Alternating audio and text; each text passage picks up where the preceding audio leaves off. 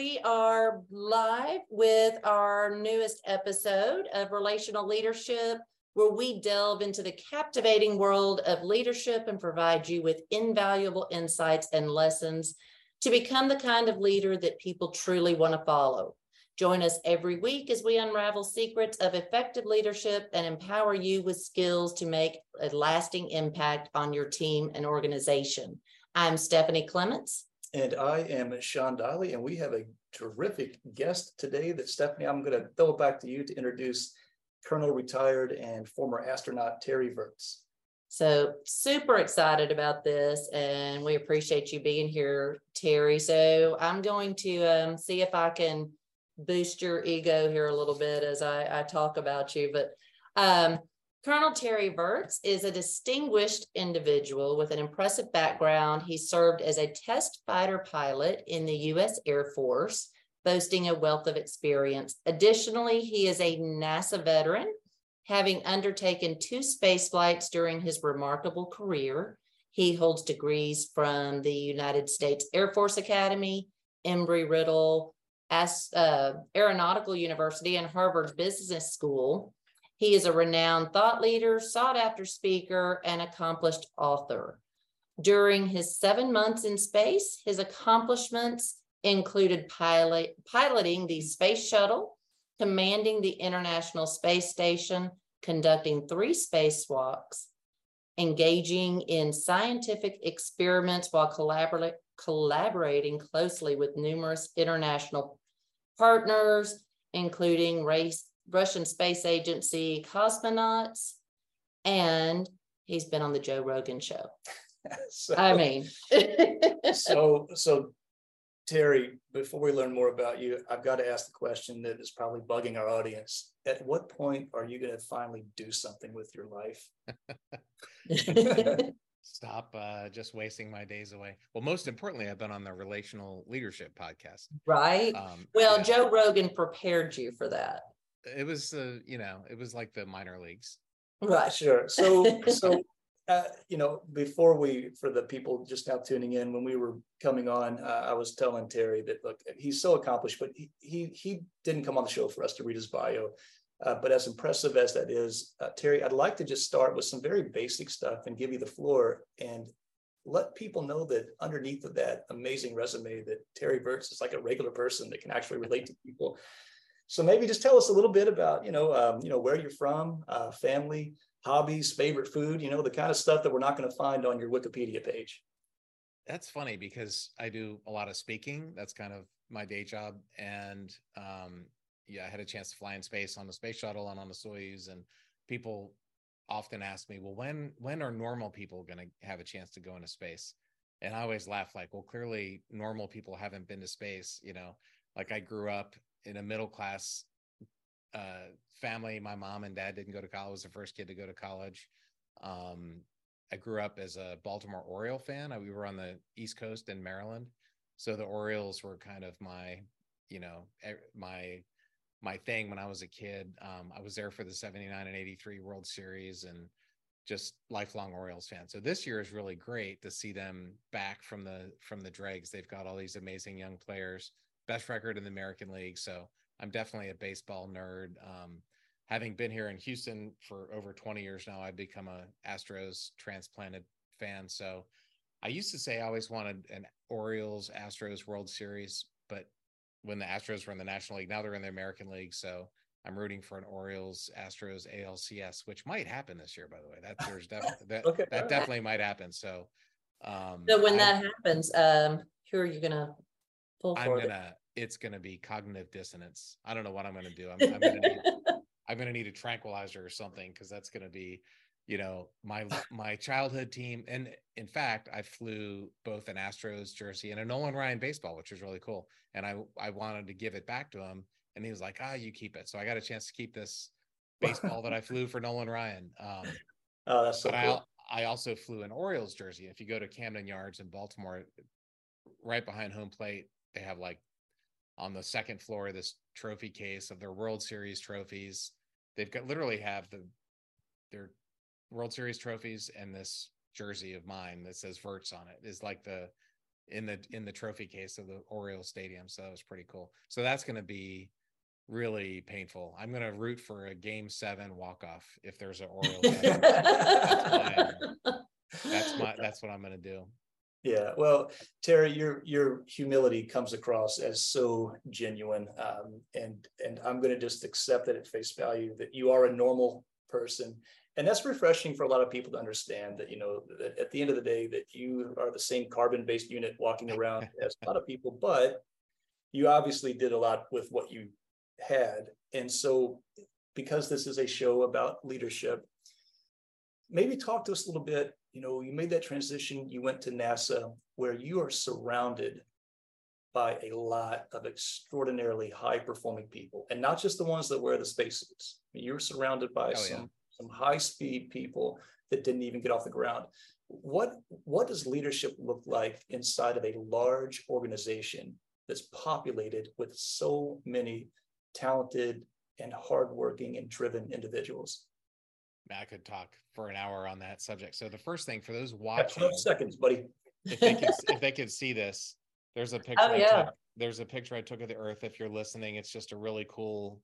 There's the planet Earth and the sun there, and so. And I did read that you really enjoyed photography. That was my that was my thing. When you see that, it's really hard to get impressed with celebrity or to think that you're some kind of great person. Like, it's an amazing planet. It's a beautiful planet. It's amazing Earth. And I'm impressed by people who do good and amazing things, not so much celebrity and stuff like that. So my perspective definitely changed. But I always used to joke that when you go to NASA, whatever you think you're good at, there's somebody else that's better. Like, I thought I was pretty good at foreign languages. I minored in French at the academy. I did a semester at the French Air Force Academy. And I think that's why I got picked, is because I had a foreign language ability and overseas experience. And it's the International Space Station, and you have to learn Russian. I'm pretty sure that's why I got selected. And then I get to NASA, and like, most astronauts are not really great in the languages, but there's a few that are like incredible. If you think you're a good pilot, well, there's like a lot of the other best pilots on Earth there. You know what? Like I said, if you think you're a pretty good athlete, there's Navy SEALs there. So whatever you're good at, there's people better. And the lesson that I learned, I think leadership, well, there's a million things that leadership is, but one of them is realizing where you are on the spectrum. So if you are a platoon sergeant and you have a bunch of 18-year-old basic privates, right, or basic cadets, you're not going to give them any decision-making ability at all. You're going to tell them to put on their left boot first, and then you put on your right boot, and you get out of bed at 6 a.m. and then you do this, and then you brush your teeth. They're not ever going to have any decision. And then if you got a colonel or a general, you're going to just say, hey, make this happen, and expect them to make it happen. And so you need to know where people are on that spectrum. And at NASA, on the spectrum, so to speak, but on the, leadership maturity spectrum. And at NASA, there's a lot of people that are pretty high on the spectrum. For example, when I was commander of the station, we had one rookie on there, and she was the smartest one of all of us, right? So I'm there with a very, very highly functioning, experienced team. So every time I had a problem, I would bring my team together and say, all right, guys, we're having a problem with the water recycling system. What should we do? And 100% of the time, somebody had a good idea. And I would say, okay, let's do this idea. Steve Jobs had a great quote that he doesn't hire smart people to tell them what to do. He hires smart people so they can tell him what should be done. And I think if your team is in that position, then you need to let them do that. But if you still have the 18-year-olds, then you need to give them direction and also groom them so that eventually they grow up and mature and become the sergeants and the lieutenants and the captains. So you just need to understand where you're at on that spectrum. And at NASA, there, like you said, or in a lot of organizations, there's a lot of pretty talented, capable people. You need to give them the vision. Here's what I need done, and let them go do it. I want to talk. Well, we can talk about it later. I just directed a short film, and it was this. Being a director is the same thing. Okay, you're going to really pull me off the microphone today, Stephanie. Okay. I will. Yes, well, I have questions. I did have one follow up on something you just said. So, we're broadcasting from Louisville, Kentucky, and you may have heard that basketball is kind of a big deal in the state. And Coach John Calipari at the University of Kentucky in Lexington has been known for going after some high level recruits his entire tenure. And the trick is always, okay, how do I get these 18-year-old 5-star McDonald All-Americans under the same roof to share the ball? Right. Without outing anybody or, putting too much dirty laundry out there. I'm sure there had to have been times, whether it was with a small team, in space, or the larger team on the ground, where you've got these extraordinary people that are just entrenched in their position that are maybe going to butt heads. What does that look like in a place like NASA, and how does a leader help massage that through? Yeah. I mean, going back to the baseball analogy, look at the Mets and the Yankees and the Padres. They're spending probably $1 billion on their teams, and none of them are going to make the playoffs. And the Orioles have about the lowest, second or third lowest payroll in all of baseball and the best record in the American League. And so having a team function well is a lot better than having superstars. And the one thing that I would always advice I would give younger astronauts is that it's good to be a little lazy. If you have to have everything go your way, if you are so type A that you want to micromanage everything, and this is the best way to do that, and this is the best way to do that, and everything has to be perfect, and everything has to go your way. If you're in a large bureaucracy like NASA, and NASA is a giant bureaucracy, and not only that, we work with Russia and Europe and Canada and Japan. So we work with all these other massive bureaucracies, right? Yeah. So it's really hard to turn the battleship 1 degree. And so if you're the kind of guy that just has to have everything perfect, you're going to be miserable. You're going to make everybody around you miserable. And we've seen this with commanders on the station that just wanted everything perfect. And the other thing is at NASA, you go up to the station for 6 months and you come back. Once you leave, it's going to be somebody else doing it. And then once they leave, it'll be somebody else doing it. So you have to have the perspective that perfect can be the enemy of good enough, I think. Okay. And one of the last things I did before I left NASA a few years ago was help them select the next astronaut class. I think it was 2017, maybe it was the class of 2017. And I went through thousands of applications, and the ones that I was really leery about were the people who always got straight A's. They were always number one. They were always distinguished graduates at everything, the people who had been perfect at everything they've ever done. And there's a few of those guys in the astronaut office. They're often just difficult to work with because everything's perfect and they want everything perfect. And so you have to have, I think, if you failed and handled that well, that's way more valuable than always being number one. They haven't experienced that failure yet and may not do well. And they can make life miserable for other people. Right. When everything has to be perfect. Sure. Okay. So just curious on, I know I've had some people asking too, you're up there and our relations with Russia haven't always been hand in hand, super friendly, best friends, but you're on this space station and the shuttle, with other people that don't always want our best interest. How does that play out when you're up there? Well, that was the defining issue of my time, so to speak. I was there in 2014 and 2015 when Russia first invaded Ukraine. Really, when this war started, they annexed Crimea. We put sanctions on them, and it was right in the middle of all that. They shot down the Malaysian airline from Holland. So what we would do is, in a training event or a Friday night on the space station, we would say, look, politics is politics. We need to focus on our mission, like not dying. We're in outer space. We're doing spacewalks. We're launching on rockets. So let's not die, and we'll worry about Earth when we get back to Earth. And so I made it a point when I was commander, there's the Russian segment of the station and there's the American segment.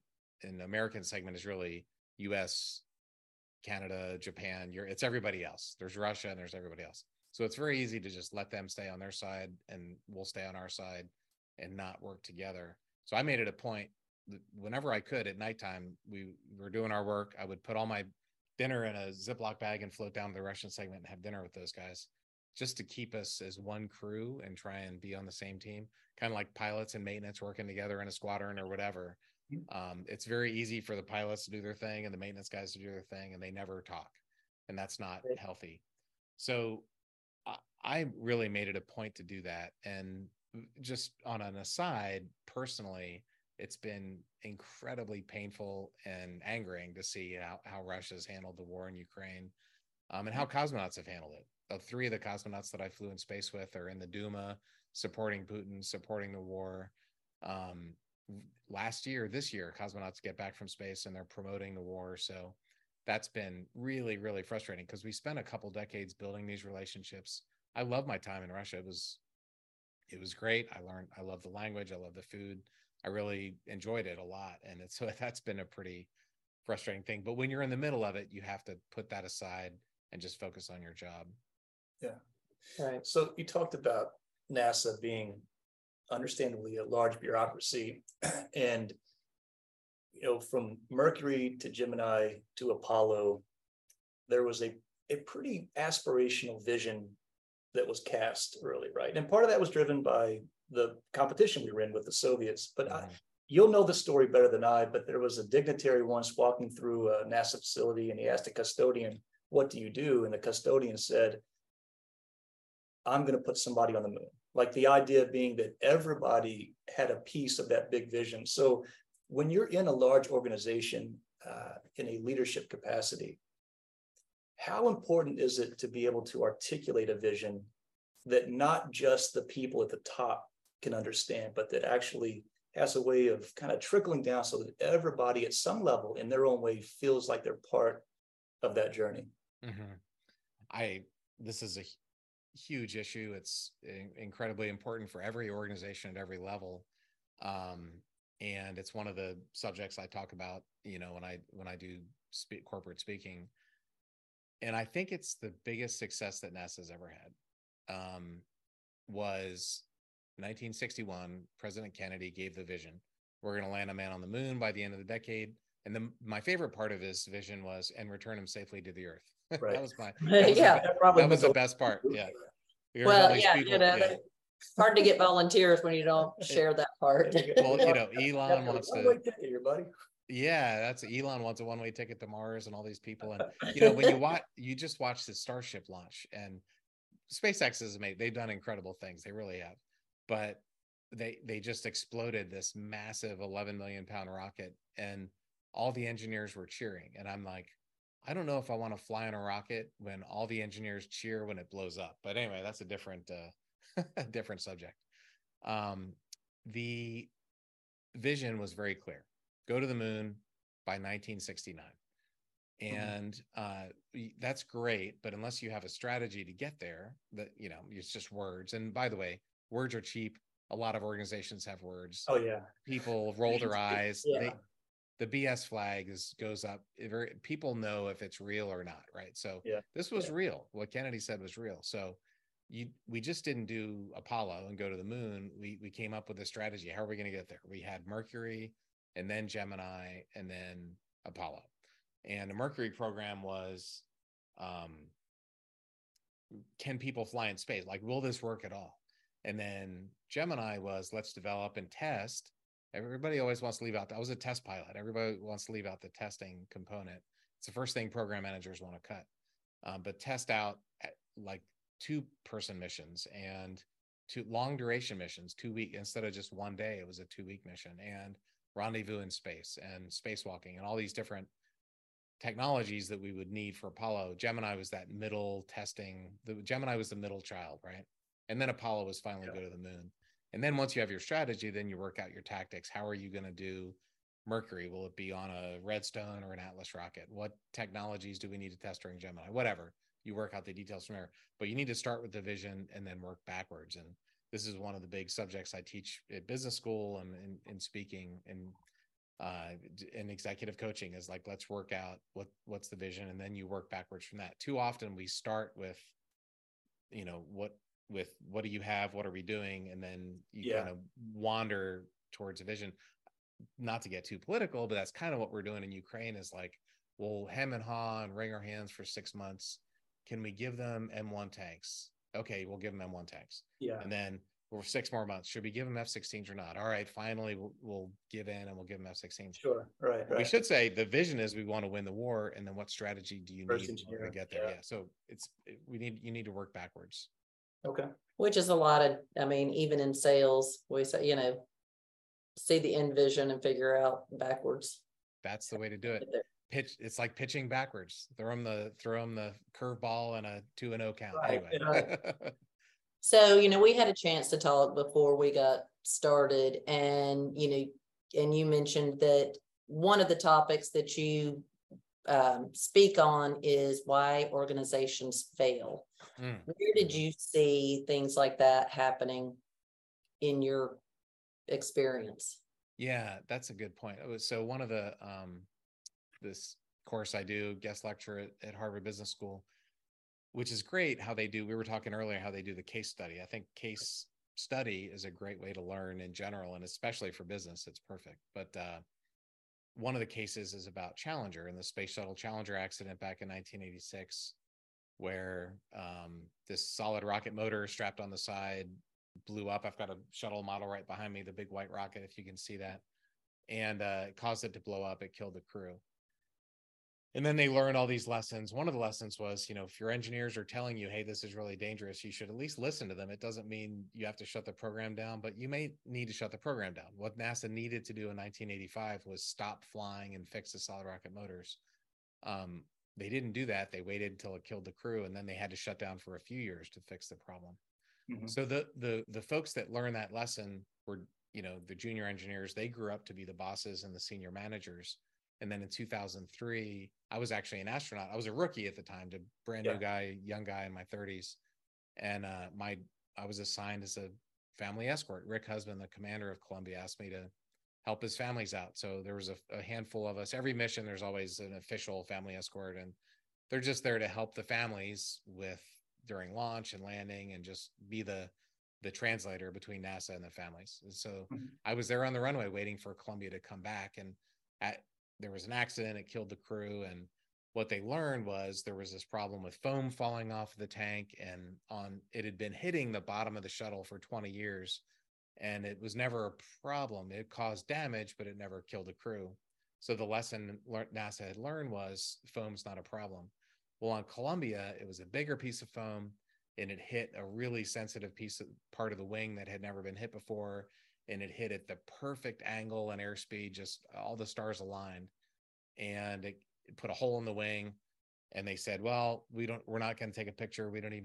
There's nothing we could do anyway. So why do we need to bother to see if there's any damage on the wing? So the bosses who had been junior engineers during Challenger had now decided that, well, this isn't a problem. And anyway, it ended up killing the crew. A lot of the lessons from the Columbia accident were exactly what we had learned on Challenger. So the lesson or the idea for businesses is don't be arrogant. As a fighter pilot, I always wanted to learn from other people's mistakes, because if you make a mistake in a jet, that can be really bad. So my goal is always learn from other people's mistakes. And if you learn a lesson, have you unlearned them? Like, do you still remember them? We were talking about the global financial crisis. Have we really learned those lessons, or are there still, is Bank of America and Chase and JP Morgan too big to fail? They probably are. So if they make some bad bets, all of us as taxpayers are going to have to bail them out again. So that idea of, if you learn something, have you unlearned it, or make sure you're not forgetting. So Terry, I heard a saying once that a cat won't step on a hot stove twice, but that same cat may never step on a cold stove either, right? So I'm trying to visualize. And so, Colonel Terry Virts is a family escort waiting for Columbia to re-enter the atmosphere and land. And then there's that tragedy. So intellectually, I completely understand the logic of learning from those lessons and putting, processes and protocols in place. But emotionally, how does an organization bounce back from that? Because I could see where some people emotionally could become too risk averse. Now I see danger behind every corner, right? So how, as a leader, do you balance prudent, thoughtful, safe mitigation versus becoming, and I wouldn't say chicken little. I mean, I'm not trying to minimize how it felt, but I think you understand where I'm going, because we don't have, we can't just say, okay, we're no more space, we're done. Right. So how do you balance that, Terry? It's a huge issue. So we used to say in the Air Force, there'd be an accident. Unfortunately, as a fighter pilot, I know too many widows, and we would say, well, the only way to be safe is to just don't fly. If you don't fly, you won't have any accidents, and that's true. Same thing with space. And as part of the Challenger case that we teach, there's a giant process that NASA has of how to handle abnormalities and problems. Challenger had 706 open items on the maintenance forms, and that's a lot. So if you wait until everything is 100% safe, you're never going to fly. So you do have to balance that. I think you need to make sure that your leadership and the people that are making the decision, the men and the women, have their eyes open. And if somebody brings them a problem, they're going to listen to it and analyze it. And one of the ways that a very simple, basic risk management technique that NASA used was, if you think of a simple graph where you've got the likelihood of something happening and the severity of something happening. So if it's probably going to happen and it kills you, you would get a high score for that. The number, it would be red and you wouldn't fly. If it's very unlikely that something will happen and it doesn't matter, you're fine. You can just ignore it. And that helps you prioritize your resources, because there's always limited time and money and people. And it also helps you give you a no-go, go-no-go risk management. It's a basic risk management technique. Sure. But you need to have something on those lines that you're keeping your mind open. The most important thing is don't get arrogant. And if you think you're getting arrogant, and I'll transition super quick because I know I'm talking a lot here, but good, because we well, that was the whole point. we want you please keep going, continue. So well, the Air Force we had this operational risk management thing where it was kind of the same thing. Before a flight, you would have to say, do you have this problem or that problem? And if those numbers of problems added up to a certain amount, you wouldn't fly that day. And it's just a methodical way to go through the go no go decision that we all have to make in all these types of situations. Okay. So the other thing, and I've watched some movies and whatever, Interstellar and things like that, Great. But as we talk about relational leadership, but our personal relationships also affect our ability to lead at times. And how do the people going, and they're going to be gone so long, and that's in military or whether you're going to space or whatever, how do you manage the strain that it puts on family and still focus on leading the people that you have?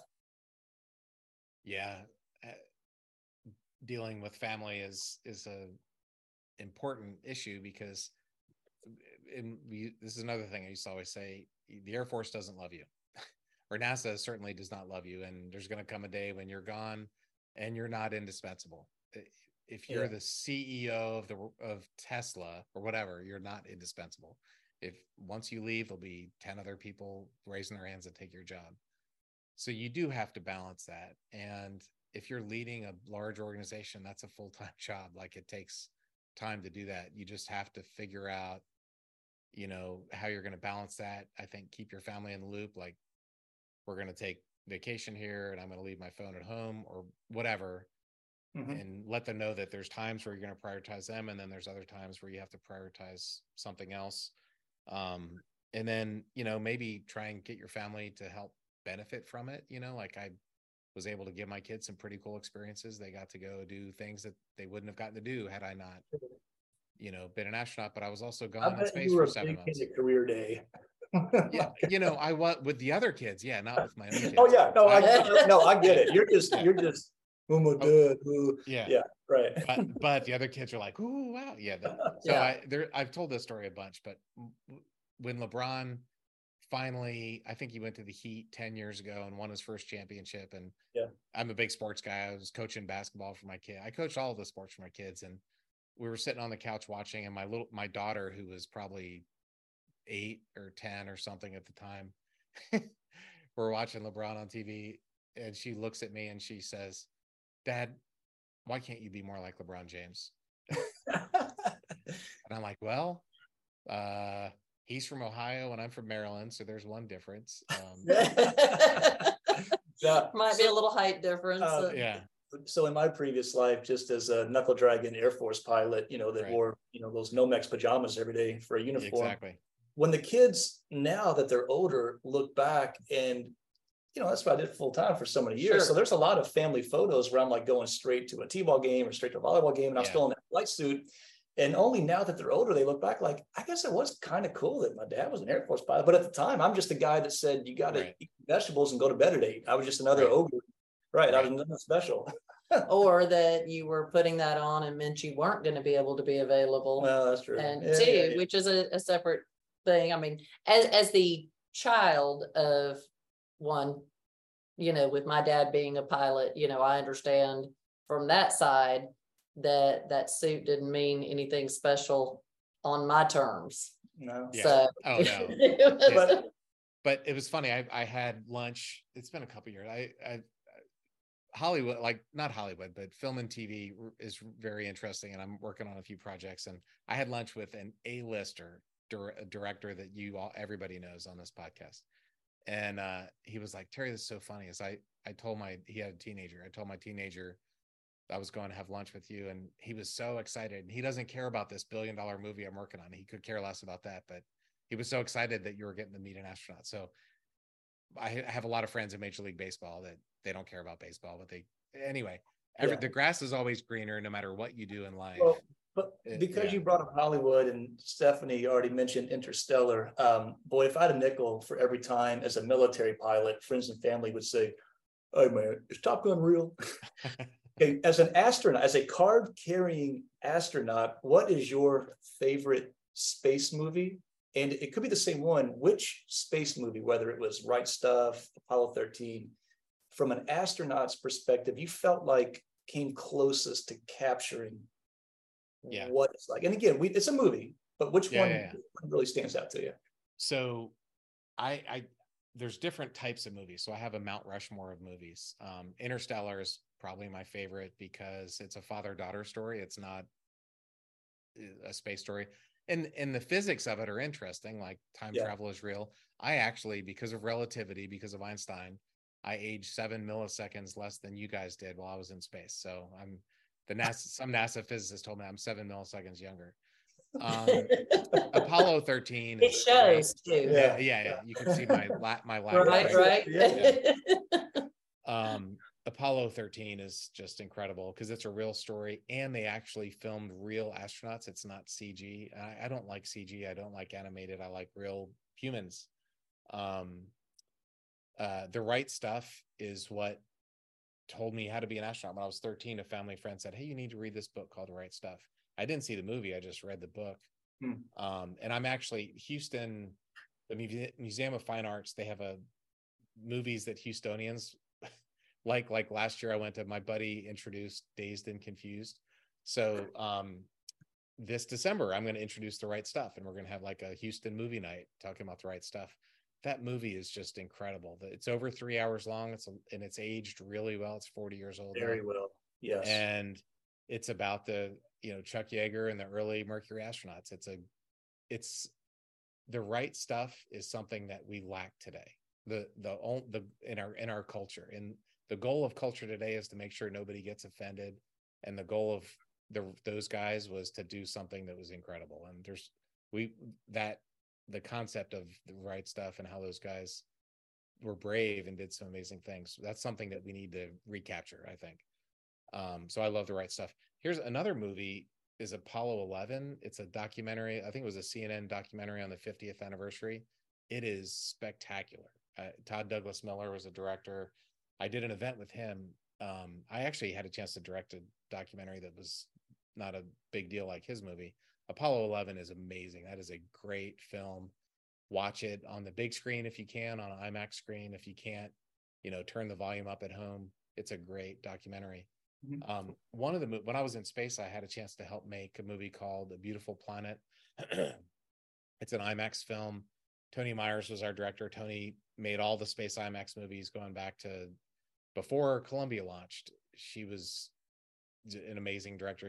I dedicated my film to her as my mentor to be a director. Unfortunately, she passed away from cancer, but so A Beautiful Planet was her last one. If you ever saw The Dream Is Live or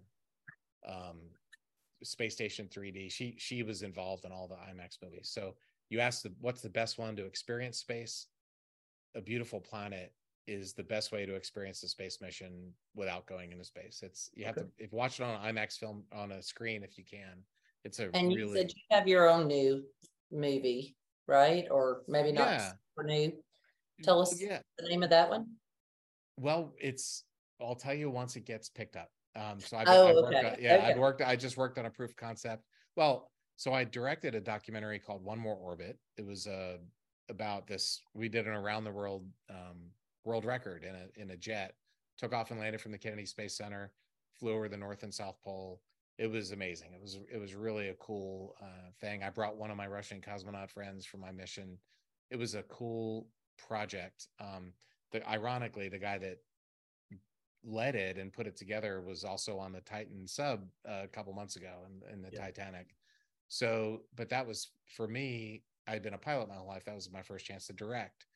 And I kind of fell in love with directing. I really enjoyed it. So, and it's a lot of the same leadership skills. You have a team, you have your director of photography, and you have your art director and your editors and your actors. And it's putting a diverse team together. It's like being a wing commander, and you have all these different unrelated skills that you got to let them do their job. Yeah. Give them a vision and then let them do their thing. And if they need guidance, give them guidance. And anyway, that was a lot of fun. No, that sounds great. Well, we really appreciate you being here. And I know you're going to tell everybody about this because it pales in comparison to Joe Rogan. But we're excited that you joined us and all the insights that you gave today. Yeah, Terry, and certainly I know your dance card probably stays pretty full, but as NASA continues to move forward, and we've got some pretty exciting missions in the queue over the next few years, I know that Stephanie, I can speak for her, we would be really excited to hear your thoughts on how the return to the moon, unfolds, and what else, possibly even beyond. But whether or not that comes to fruition for us, we really appreciate your time. You're just an exceptionally gifted, a patriotic American who's done some really neat things. And so we really appreciate you spending some time with us today. Thanks for having me on. This was fun. I could talk for hours about these things. So it was a lot of fun. we could go for hours. Well, so I know that you also do speaking. Where would somebody go if they wanted you to speak at their organization? Or I've got Twitter and Instagram and all that. Probably the easiest thing, I've got a website, terryvirts.com. Okay. www.terryvirts.com, and I think there's an email address on there, or contact me or something. They can get in touch with me that way. But for speaking or the executive coaching that I'm doing. All right. Well, awesome. Well, thank you again. And we appreciate you all for joining us. Obviously, you can find us on all of the social media channels, as well as Audible and Apple and Spotify under Relational Leadership, and appreciate anything you'll do there, sharing and following, and look forward to bringing you more content, not better, just more content coming up soon. All right. Thanks. Bye-bye. See you guys.